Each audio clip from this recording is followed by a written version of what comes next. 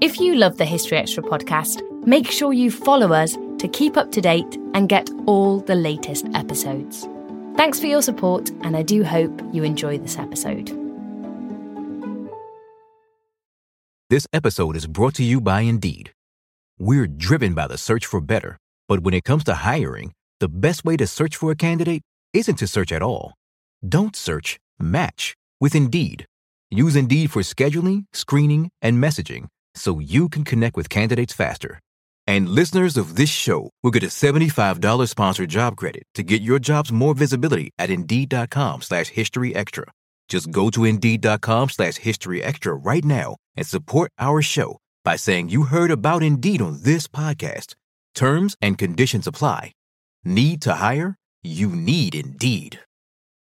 When you need mealtime inspiration, it's worth shopping Kroger, where you'll find over 30,000 mouth-watering choices that excite your inner foodie. And no matter what tasty choice you make, you'll enjoy our everyday low prices, plus extra ways to save, like digital coupons worth over $600 each week. You can also save up to $1 off per gallon at the pump with fuel points. More savings and more inspiring flavors make shopping Kroger worth it every time. Kroger, fresh for everyone. Fuel restrictions apply.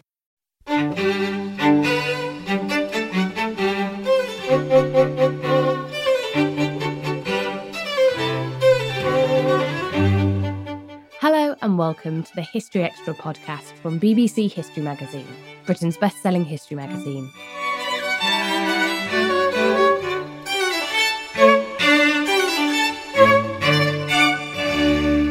I'm Ellie Cawthorne. In today's Everything You Wanted to Know episode, we're delving into the history of modern Wales with Martin Johns, Professor of History at Swansea University. In the early 1800s, Welsh regions and culture were transformed by the Industrial Revolution, and over the following 2 centuries, the nation went through 2 world wars and grappled with its changing status within the United Kingdom. And by the turn of the 21st century, it was set on a path to devolution.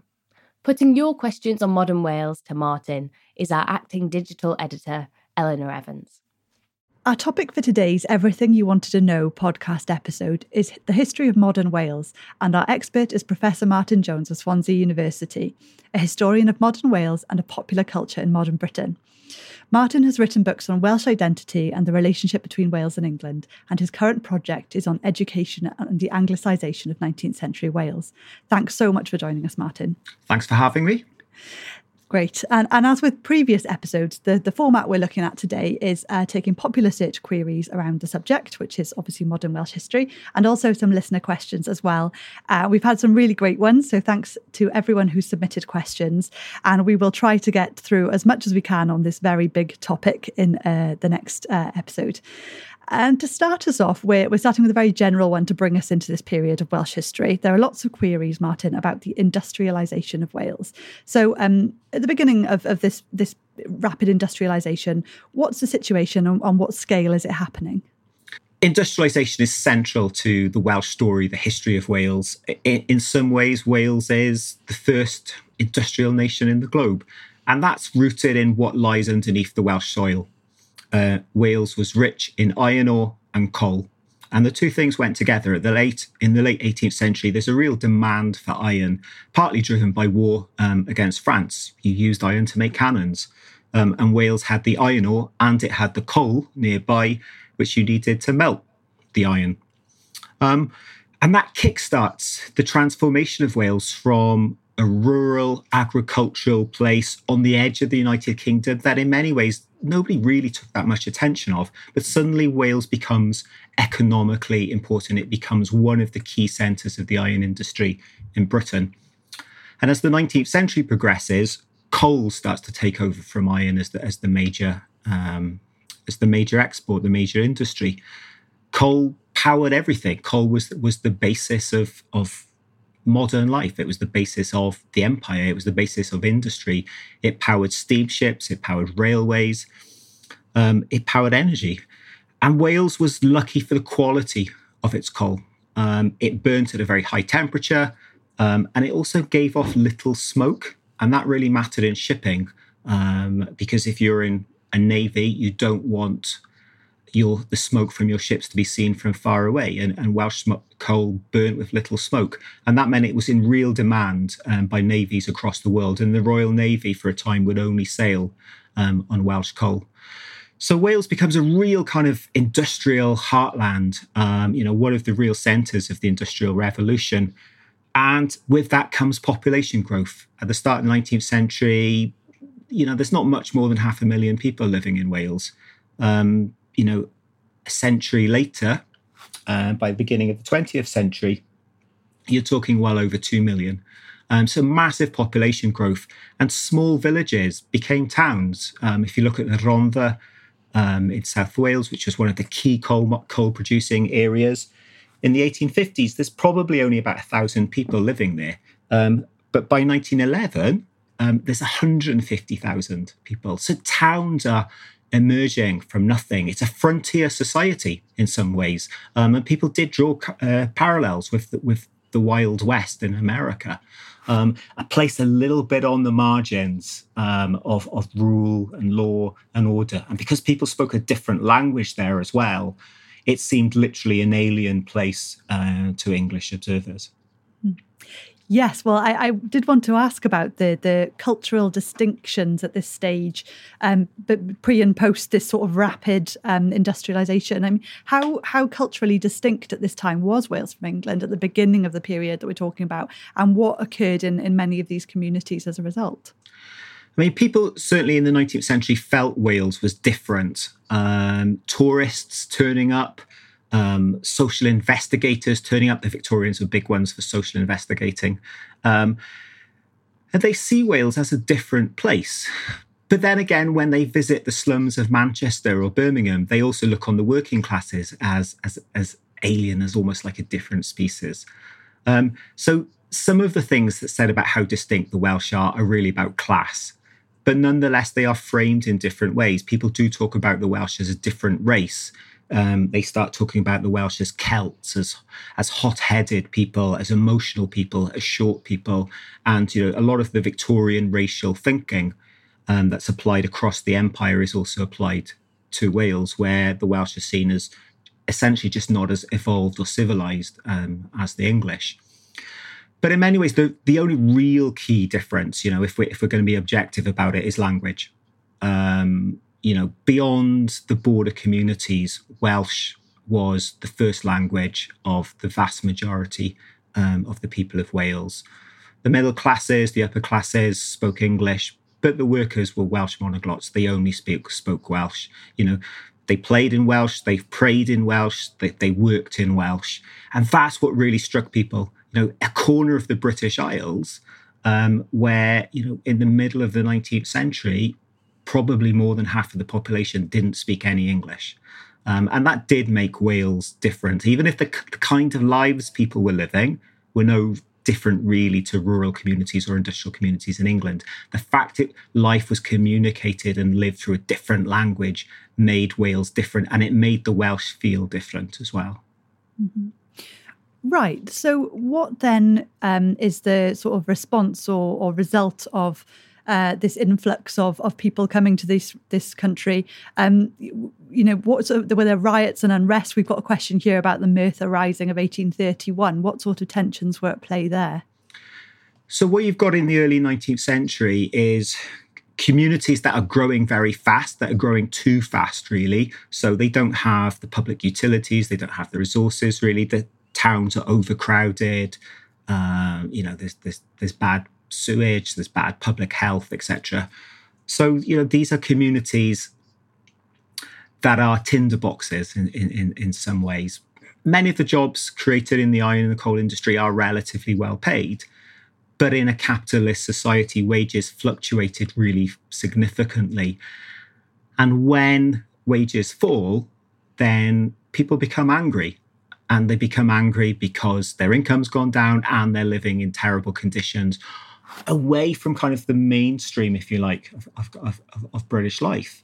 And people rebel in many ways. Sometimes these are they have very specific grievances. There's the Rebecca riots in the 1840s, where people were attacking toll gates to rip them down and burn them down because People were being charged to use roads to get to their own farms. So sometimes there are very specific grievances. In the Merthyr Rising, again, it's falling wages and the way debts are being administered in the town that sparks a full-scale revolt in some ways. The army is sent in. It's very unclear exactly what happens, but there's a battle essentially in the middle of Merthyr town centre, and at least 16 people are shot to death by the British Army.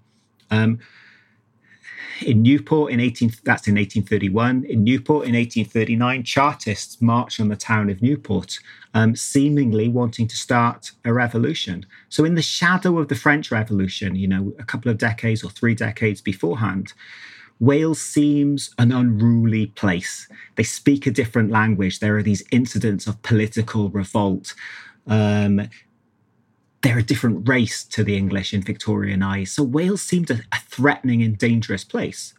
And the state wanted to essentially civilise the Welsh, and their thinking was the way to do that is to teach people English. And you find in the middle of the 19th century a big push for education in Wales. And that's partly driven by state interests, but of course, Welsh people are buying into it as well because education was a route to a better life and speaking English was a route to a better life. So although it seems that people were very proud to be Welsh and to speak Welsh, most people had a desire that their kids would be able to speak English because English was the language of the state. It was the language of law. It was the language of business, of prosperity. One minister said in North Wales that his people, his parishioners, looked around and they saw that anybody with a job that didn't break your back spoke English, and they learned something from that. So you find a desire amongst people in the mid-19th century to learn English, and you find a desire on the part of the state to teach people English. The people probably wanted to be bilingual. The state probably wanted Welsh to die out.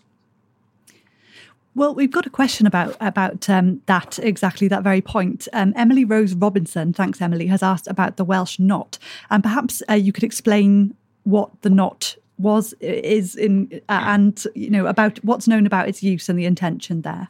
So the Welsh knot is really symbolic in Welsh culture today. School children will be able to tell you about it. And it's often held accountable for the decline in the Welsh language. Its actual history is complicated. Essentially, it's at its height in the early to the mid-19th century. And what it was a wooden board, not very big in most cases, just a few inches long. And it was used in schools, and the teacher would give it to a child who heard speaking Welsh. And then it almost gets turned into a bit of a game, but an insidious game where it's passed from child to child. So if you've got it and you hear one of your classmates speaking Welsh, you pass it to them. And then at the end of the day or at lunchtime, either the holder of the Welsh knot would be caned, or in some schools, everybody who'd held it that day would be physically punished. So children are literally beaten for speaking the only language they know. The thinking behind this was the way you teach people English. It's almost like immersion, that you throw them into the classroom and you only speak English to them and they'll pick it up. One person who experienced it said it was like teaching someone to swim by just throwing them in a river at the deep end and seeing what happened. But what it meant was that children were in school. They were being taught how to say English words, how to read English words. But if they asked what they meant, they were punished for speaking their language. Now, good teachers knew this didn't work. And sensible teachers essentially might use it, but would also use Welsh to explain to children what was going on. But the really bad teachers literally spoke no Welsh in the classroom at all. And that meant that observers were saying, there are children in school, they can read words, but they don't know what they mean. They can read passages from the Bible because they've been taught how to say these words, but they have no idea what they're saying.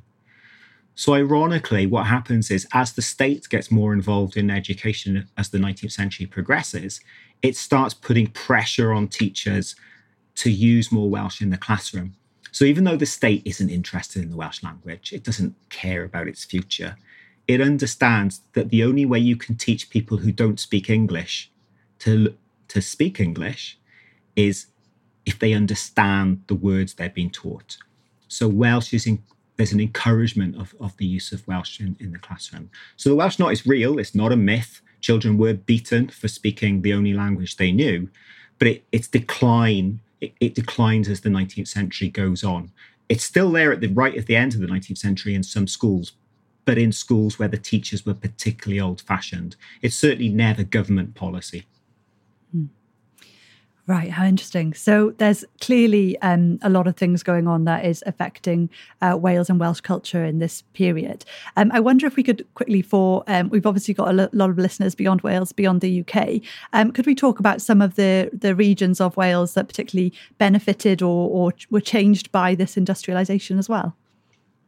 So you can loosely separate Wales into two regions, the kind of the upland regions of the west and the industrial regions of the south. It's very loose. It's hard to do it without a map. But essentially in the rural west, the southwest and the northwest, Wales is mountainous, it's agricultural, and there isn't a huge amount of industry there. But industry is taking people away because it's creating jobs and it's creating well-paid jobs. So there are people moving from the rural west into the south of Wales where coal and iron are.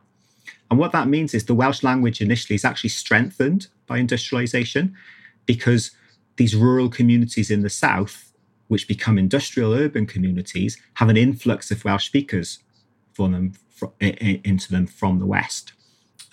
So initially, industrialisation strengthens the Welsh language. But as industrialisation grows through the 19th century, by the end of the 19th century, the Welsh coal industry is so big that it is sucking in immigrants from England and from beyond as well. And what that means is that the language of communities in the south starts to change. And it's all about numbers. You know, if you've got a handful of people moving into a village which is Welsh speaking, as happened in the middle of the 19th century, they'd learn Welsh. But as their numbers increases, then you start to see language change. And as people are learning English in school, and you know, Welsh speakers are turned into people who are bilingual, those bilingual speakers increasingly use English because there are more and more people who can't speak Welsh who have moved in. And some of them start raising their children in English. Because there's a sense, well, Welsh is old-fashioned. It's not that useful in the modern world. The community's changing anyway. English is all around us. So by the end of the 19th century, by the 20th century, the industrial South is a mixed community. There are some people who only speak English, there are some people who are bilingual, and there's a handful of older people who only speak Welsh. But in the rural west and north, Wales is still solidly Welsh speaking. You know, most communities are over 80% Welsh speaking, some much higher than that. And there are large chunks of people, even in the early 20th century, who don't speak English, in Britain. Quite a change. Yeah. And for another aspect of Welsh culture, Nigel Dutson has asked about religion, which was obviously undergoing plenty of change at this time as well. What's led, he asks, to the array of chapels that we see across Wales? Why are they so varied? And he mentions Tabernacle, Salem, Wesleyan, Baptist, etc. So Wales has a whole variety of non-conformist denominations. Now you find them in England as well, but in Wales, non-conformity, the chapel, is basically far more important than it is in most parts of England. And that's partly to do with the status and the nature of the church in Wales. Many of the vicars didn't live in their parishes. In some parts of Wales, many of them didn't speak Welsh. And that meant going to church was an alien experience. You'd be listening to services in in a language you didn't understand. And that creates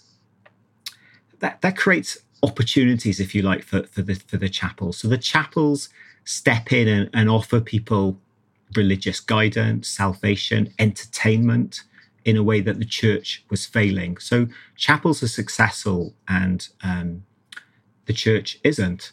And it was a route to social mobility as well. They taught, whereas the schools were teaching English so badly, especially in the Welsh Not era, chapels and Sunday schools were teaching people to read in Welsh. And that gives people education. It allows people to to build careers for themselves. They're also, as I said, entertainment. Welsh chapels were famous for the quality of their preaching. You went to chapel to learn and to be entertained and to be bombarded with these tales of God and sin. And they're often very judgmental places. So they all have this common theme to them, valuing the Welsh language, offering entertainment, offering community, being different to the church. So although on the surface, it seems like there are all these different denominations, Methodists, Baptists, the actual differences between them in many ways are relatively slight and often over quite trivial, or what might to a modern eye seem quite trivial kind of scriptural issues. But what nonconformity does is give Wales status, because it's another, we talked before about what makes Wales different to England. We've got the language, but in the 19th century, we also had religion, and the Welsh felt they spoke a different language and they had a different religion to England. And that created a sense of difference and created a sense of nationhood. And it also helped save the Welsh language, because in a world where English is the language of the state and of power and of money, and that's the language you need to speak to get on in life. But if you could speak to God in Welsh, and if you could hear the word of God in Welsh, that meant Welsh wasn't useless. It gave it a status. And that's why most Welsh people, I think, they wanted to learn English, but that they didn't necessarily want to reject the Welsh language. Mm-hmm. Yes, that makes so much sense. And you mentioned it in your last answer, and we don't actually have a listener question on this, but I'm going to throw it in anyway. The very rich tradition that I'm sure many listeners will be familiar with of song, of storytelling, it obviously goes back way beyond the period we're talking about here. But how do we see this? In what ways do we see that sort of manifesting in this period? Wales definitely in the 19th century has a reputation as a land of song. And that's partly linked to the chapels, to the hymn singing culture there. It's also in some ways an image that the Welsh themselves like to play up. Again, as a way of saying we're different to the English. But it is also linked to industrialization as well, because industrial communities were looking for entertainment. They were looking for the things that gave people kind of status and gave people a sense of their place in the world. And if you're a miner doing a dirty, dangerous job where, you're bossed around, in some ways, you're denied dignity in your life. And religion gave you dignity, but so did song. And it gave people an emotional outlet. It gave people an intellectual outlet as well, because we're talking about in an era where if people have been denied a good education, there are plenty of very clever people working in manual trades. And song, singing, male voice choirs, the harmonies, the classical music tradition, all of those things, I think, were really important in giving people, as I said, kind of dignity. So I think music, although there are lots of cliches about Wales as a land of song, I think it genuinely did matter in communities. It gave people something that they didn't necessarily have in other spheres of life. Right. And another aspect that I wanted to ask about today is sport, which obviously plays a part and evolves in a lot of these industrial communities. In many ways, sport plays the same function as music. It gives people status and dignity, and rather than being a kind of an intellectual outlet, it's a physical outlet, although there is an intellectual side to it in terms of tactics and betting on it. So I think it was really important in people's individual lives. It also helps bond these new communities together, because if you've got towns that are growing very fast, that are sucking people in from other parts of Wales, from England and from further afield, what makes them proud to be a member of this town. And having a local rugby club or a local football club or a famous local boxer, these were symbols of civic identity that people could unite behind. And sport doesn't make any demand of you. It doesn't matter where you're from. It doesn't matter what language you speak. It doesn't matter what class you are. It's symbolic. And it allows people to kind of unite behind their town, but also their nation. And here's one of the great historical accidents in some ways. Britain is the home of modern sport. It's where football and rugby are invented. And as England and Scotland start playing each other, Wales say, well, we want some of that. So, a Welsh Football Association is formed, the Welsh Rugby Union is formed, at a time when, they're not playing any non-British teams. And what those national football and rugby teams do is give people a symbol to unite behind, and it's an outlet of Welshness. And for those, if you weren't really into religion, or you didn't speak Welsh, or some of the other things that are going on at the time, the kind of Eisteddfods, these big musical festivals and festivals of poetry, or being interested in Welsh history, all the other kind of symbols of Welshness were there. Sport was just more accessible.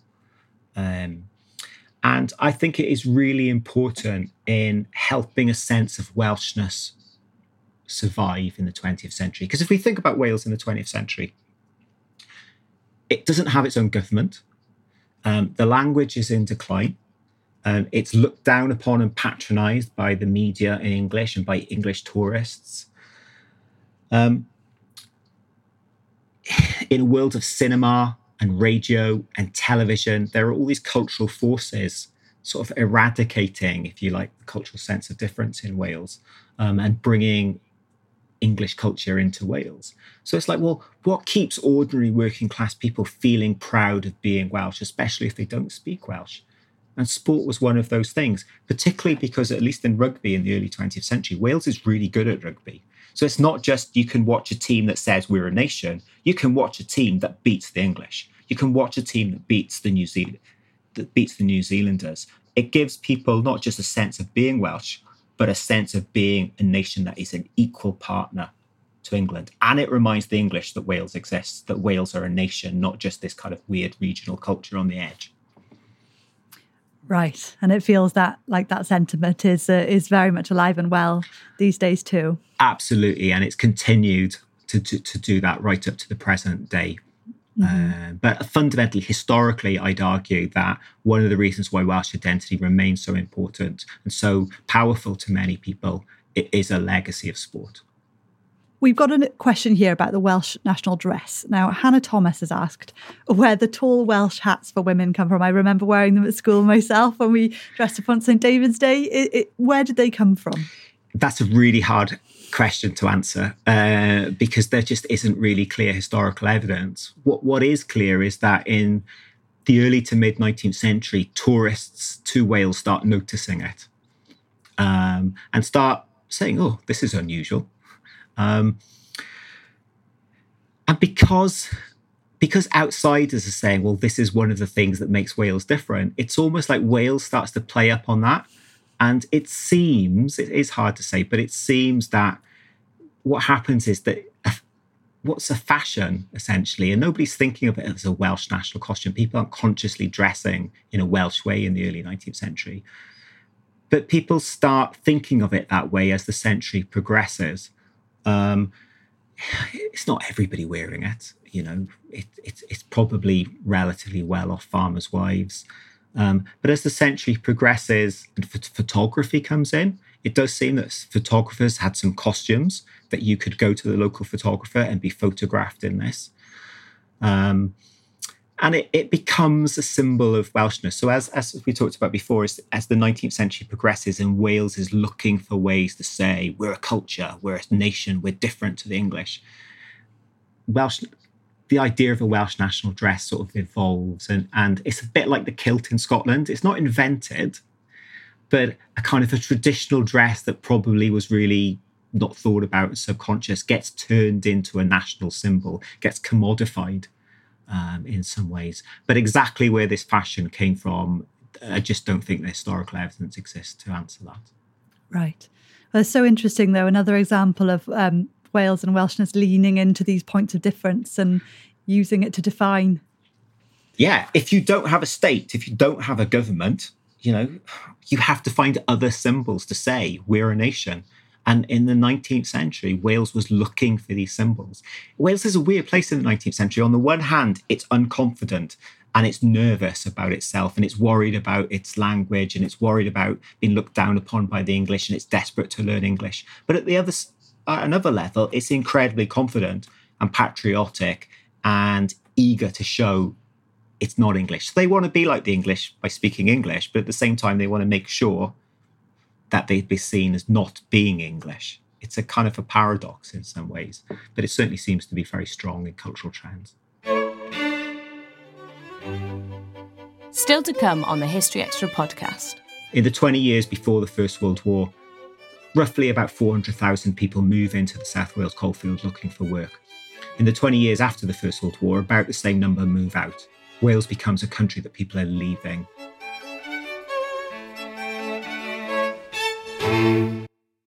This episode is brought to you by Indeed. We're driven by the search for better, but when it comes to hiring, the best way to search for a candidate isn't to search at all. Don't search, match with Indeed. Use Indeed for scheduling, screening, and messaging so you can connect with candidates faster. And listeners of this show will get a $75 sponsored job credit to get your jobs more visibility at Indeed.com/historyextra. Just go to Indeed.com/historyextra right now and support our show by saying you heard about Indeed on this podcast. Terms and conditions apply. Need to hire? You need Indeed. So how does this then play out as we see through the late 19th century, early 20th century? How does this sort of manifest itself in terms of that rising sense of nationalism and politicisation of Welsh life? The First World War is really important because the First World War in some ways changes everything. At the beginning, the First World War it's a good way of assessing Wales's status. Wales is very proud of its contribution to the war effort. Welsh national symbols are used as recruiting tools. Welsh language newspapers talk about fighting for the homeland, fighting for the empire. There's a definite sense that this is Wales's war as much as anybody's war. But at the same time, there are tensions. If you wanted to write home to your parents in Welsh, which was the only language that lots of people spoke, you weren't really supposed to do that. Officially, you were allowed to, but because letters are censored, it depended upon having an officer who was willing to let it go or who could understand Welsh. So you have tensions over this. The government is telling Welsh people, you're part of this war, you're part of this fight. But at the same time, you can't write home to your mum and dad in the language you speak to them in. So tensions arise. But at the same time, the war is a real moment of pride for Wales, not least because in 1917, David Lloyd George, a Welsh speaker from a humble background, the first kind of real person from outside the establishment in some ways to become British Prime Minister. Disraeli might argue with that. But he's from a very humble background and he becomes Prime Minister. Someone who doesn't have English as a first language becomes Prime Minister of the United Kingdom at a time of crisis. And that shows the pride that existed within Wales in the way Lloyd George is celebrated. But it also shows that if you were willing to play the game, you could make it to the top. But what the First World War also does is destroy the Welsh economy, essentially. The coal industry is turned upside down by it. Other markets, because Welsh coal was very export-driven, other countries across Europe and beyond start developing their own coal industry. They find different places to buy coal. And the 20s and 30s, the global depression is catastrophic for Wales. In the 20 years before the First World War, roughly about 400,000 people move into the South Wales coalfield looking for work. In the 20 years after the First World War, about the same number move out. Wales becomes a country that people are leaving. And that creates a fear in Wales about its status and its economic future. And it creates a weak economy that we're still living with today. Coal mining communities have not found a new economic purpose since the decline of the coal industry. And that decline didn't happen with Margaret Thatcher in the 1980s. It began straight after the First World War. So Wales is a post-industrial nation today. And that economic problem begins in the 1920s. So the First World War takes a confident nation and kills its confidence in so many ways. And from that, you start to see, well, what's the solution? For some people, it's communism. For more people, it's socialism. But for a small number of people, it's nationalism and moving away from the United Kingdom, maybe full independence, maybe renegotiating what it means. Because many of those people moving away were Welsh speakers. And suddenly in the 20s and 30s, there is real concern that the Welsh language might die out. And that really feeds Welsh nationalism. And in the early days, Welsh nationalism is very much driven by a desire to save the Welsh language. So the middle of the 20th century, Wales changes. It loses its confidence, it worries about the future, and it worries about the Welsh language. Mm. And what are the parties that evolve and emerge to sort of take up this cause? So Plaid Cymru, the Welsh National Party, are founded in 1925. To be honest, they're not a big force between the wars. In the late 30s, there's a famous case where 3 of their founding members burned down a bombing school in Penyberth in North Wales. And they're tried for arson. And they did do it. But the Crown Court in Caernarfon doesn't reach a verdict. So the case is moved to London. And that sparks outrage. Okay, most people didn't agree with what they did, but it's our right to try them. They did it in Wales. They're Welsh speakers. And when the case is moved to London, it's almost taken as a national insult that the Welsh aren't fair enough to try their own people. And in many ways, that sets a pattern for the rest of the 20th century, that there are these little moments of outrage where somehow Wales isn't being treated fairly or equally by English government, by government from London. And the Penyberth arson case is the first of that. But it also shows people, actually, maybe the only way to get noticed is through breaking the law. And it creates a tradition within Welsh nationalism that non-violent direct action is a way to get things done. And that continues. In the 1960s, young people, students in particular, are painting out road signs. They're committing crimes in order to get arrested. And then they're refusing their summons because the summons would only arrive in English. So people are protesting as a way of promoting language rights. So there's a trend of breaking the law in order to promote Welsh cases. And Welsh nationalism zooms in on moments where it looks like government is treating Wales badly. Mm. Well, one of those moments, without wishing to skip us ahead too much, because I do want to talk about the Second World War as well, but one of those moments, the drowning of Capel Celyn, we've had a question about that. What can you tell our listeners about that event and its legacy, well, into the 21st century, really? It's huge. I mean, historians reduce history to kind of moments, partly because it's an easy way of telling the story. But sometimes there are moments that genuinely seem to change things. And the drowning of Capel Celyn is one of those. So in the 1950s, Liverpool, an expanding city in England, but not that far from Wales, is looking for new sources of water. It looks to Wales, to the mountains. They're not far away. And it identifies a site in the Tryweryn Valley. And essentially, it tries to push through a compulsory purchase of that valley. And in that valley was a small village called Capel Celyn, which was Welsh-speaking. Probably only 40-odd people lived there. It's not a big place. But people were angry. They were losing their homes in order to create a reservoir for England. And the media pick up on this, and Welsh nationalists pick up on this. And it creates a debate about, is this fair that a Welsh-speaking community, and we're all worried about the future of the Welsh language, and here you are destroying a Welsh-speaking community in order to basically create a reservoir for England. And what happens is this requires legislation, it requires an act of parliament, and every single Welsh MP except one votes against it. But it still goes through. because there are more English MPs than there are Welsh MPs. And that becomes a symbolic moment, because what it says is, on paper, we're an equal part of the United Kingdom. We're a democracy. But when Welsh interests and English interests collide, England will always win, because there are more English votes in Parliament than there are Welsh votes in Parliament.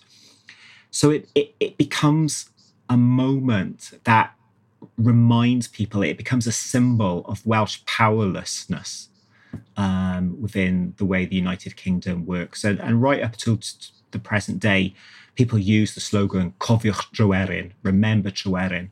And what you're being asked to remember is not necessarily the 40 people who lost their homes and were forced to relocate. You're being asked to remember the symbolism of this, that Wales is badly governed by England and that English interests will always triumph. And that raises the question, how do we change that? And ultimately, people would argue the only way to change that is through independence. Mm-hmm. Yes, those murals are popping up, and there's a fair few of them these days as well. And if I can ask a bit more about the symbolism that sort of emerges in this sort of period, am I right in saying the red dragon's around this time as well? Yeah, so the red dragon is a very old symbol for Wales, going back to the medieval period. The Welsh flag doesn't have any official status for most of this period, because Wales isn't a nation in any official way. But as people are getting angrier about the fortunes of Wales and about the future of the Welsh language and about things like Tryweryn, the government are looking to make concessions, essentially. They're looking to do almost symbolic things as a way of keeping the Welsh happy and say, of course we care about you, of course we think about you. So in 1955, Cardiff is made the capital city of Wales. And in 1959, the Red Dragon is recognised as the official flag of Wales. Everybody thought it already was, but it's just an official statement. It makes no difference in practical terms. And there's a series of these actions by government in the 50s and 60s as a way of saying we recognise Welsh interest. And they're partly genuine. They are partly genuinely trying to help Wales. But underlying them is a fear that if Welsh anger grows, nationalism will grow and there will be a strong movement to maybe break away from the United Kingdom. Mm-hmm. Right. Well, I did skip us ahead a bit there to the mid 20th century. But if we can go back a few decades, I wanted to ask as well about how Wales was affected by World War II, and particularly on the home front as well. What was happening there? In many ways, the Welsh experience is no different to anywhere else in the United Kingdom. It experiences bombing, rationing, conscription, all the common tropes, the common ideas, the common experiences of the home front are there in Wales. It's a moment when British propaganda is probably at its height. The state is making an effort to tell people to fight for their country. But that always raised the question of what country? When you see a poster that says fight for your country, which country is that? Is that Britain or is that Wales?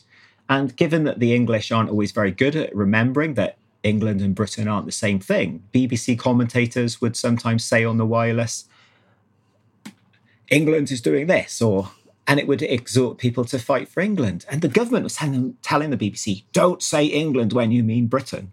But it would annoy readers. Churchill made a speech recognising all the different nations of the empire, and he didn't mention Wales, and that upset people.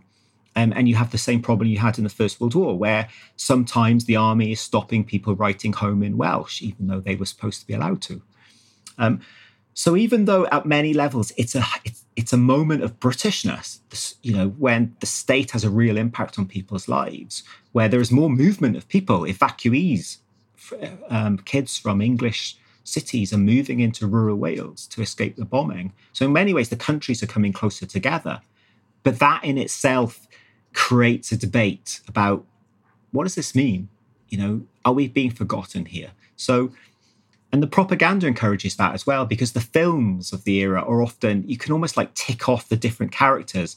There's the cheeky Northern lass. There's the Welsh character. There's the Scottish one. So Welsh figures are more prominent in some ways in the media.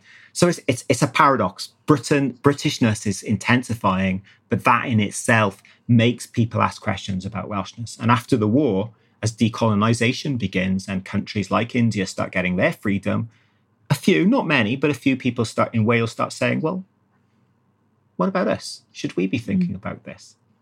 So again, it's a gradual picture of people asking political questions about Welshness. And if there's this, obviously, this sentiment, growing, emerging sentiment that Wales is being overlooked, it's, obviously got long roots. There are some figures making noise for Wales on a global stage and bringing Wales, British global attention. We've got a question here from Yam FJ, who's asked about popular Welsh figures of the 20th century. I mean, I know it's hard to reduce this history down to such things, but can you give us a sense of who were kind of popular figures of this sort of period? I mean, Lloyd George is clearly the most important Welshman of this era, simply because he's running the empire essentially at one point. Aneurin Bevan is incredibly important as well, founder of the National Health Service, one of the key ministers of that Labour government, elected in 1945. He was very proud of being Welsh, but at the same time, he didn't think there was any point governing Wales differently to England. And he's quite hostile in some ways to the idea that there should be Welsh political institutions. He's a believer in class. And for him, the interests of the working class in Wales and England were no different. Jim Griffiths is another one. He was another minister in that same government. He introduces the National Insurance Act and later becomes Minister for the Colonies. He's really important. And both of those two figures have real impacts upon British politics. But in some ways, they're the last Welsh figures to have really central impacts on Welsh politics. And that's part of the reason why maybe that kind of Welsh nationalism has grown. There have been fewer Welsh figures at the heart of British politics. And that's partly because the dominance of the Conservative Party, certainly in the last 50 odd years. The Conservatives have always been traditionally weak in Wales because they've partly been seen as an English party, the party of the upper classes. They've been labelled as anti-Welsh in many ways. So without a succession of strong Labour governments, there hasn't necessarily been the route for Welsh politicians to make it to the top. And that, again, I think has fed this idea that Wales is marginalised within British politics. There are cultural figures, Shirley Bassey, Tom Jones, that are, make a genuine international splash and are proud of being Welsh and talk about their Welshness. And they've been important as well in telling the world that Wales exists and giving people pride. And we go back to what we said about the 19th century. In a world where you don't have a state, in a world where you're looked down upon by your neighbour next door, you jump onto things that make you feel good about yourself. And some of these kind of sportsmen, musical figures, they are really celebrated in Wales as not just a celebration of their achievements, but as a celebration of Welsh nationhood. Yes, absolutely. And going back to Lloyd George, you've mentioned his impact. He obviously is a figure of empire within the British Empire. And we've got a great question here, I think, from Adol Geith. What balance, they ask, should be struck in understanding of Wales' history as a colonised country and a country of colonisers? I mean, it's both. I mean, it does partly talk about when, it does partly depend upon when we're talking about. I mean, I think if you go back to the medieval period, I don't think you can describe Wales as anything but a colony of England. Wales was militarily conquered. Laws were enforced that denied the Welsh various civil rights within their own nation. It's difficult to describe medieval Wales after conquest as anything but a colony. Then, in the Tudor period, Wales is legally merged with England. It's annexed, it's assimilated. And while that in one level was a terrible thing, because it didn't recognise Welsh nationality, it gave the Welsh equal rights with the English. And if you have full equal rights, if you have representation in Parliament, if one of you can actually make it to running that Parliament as Prime Minister, I think it's hard to describe Wales as a colony in the modern period. It's certainly looked down upon, it's certainly patronised, it's certainly not treated or thought of as an equal partner by the English a lot of the time. But in practical terms, Welsh people could make it to the top. But it's little things like the fact that the language of the courts until the 1940s was English. Now, So if you're being tried, you're being tried in a system by a language that you don't necessarily speak very well. Now, yes, you can use interpreters and things like that, but that can create problems with the judge. There was one case where a man, one of the reporters said, I sat there watching this guy listen to his death sentence be read out by the judge, and he didn't know what the sentence was. He had to wait for the translator. So it's not a colony, but if you don't speak the language of the state, it's hard to describe yourself as an equal partner. But Wales was certainly involved in the British Empire in pretty much every way. Wales was certainly proud of being part of the empire. It thought of it as its empire as much as England's empire. It was the British Empire, not the English Empire. Welsh people were there as administrators, which again shows, my earlier point that you could make it to the top. They're there as soldiers. They're there as missionaries. They're there as settlers. They're there in every part of the empire, doing everything that the English did on a much smaller scale, obviously, because there are fewer of them. But they did think of themselves as doing it slightly different. And you do find in the 19th century people saying the Welsh do imperialism differently. They didn't use that word, but and that's because of their experience of being colonized. So they're more understanding of native rights. They're more understanding of the importance of language. They treat the people that they're ruling over kinder than the English people do. In many ways, that's just a rhetoric. It's another way of saying we're different to the English, we're better than the English. So the Welsh are fully complicit in all the crimes of the British Empire. They shared fewer of the rewards just because of the nature of the class system.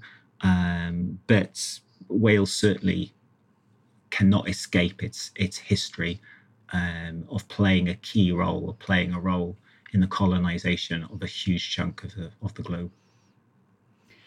Okay, so moving back then from this deeply entwined history, back to the mid-20th century, as we were talking about, these movements, this sentiment, it's put Wales on a path towards devolution in the late 20th century.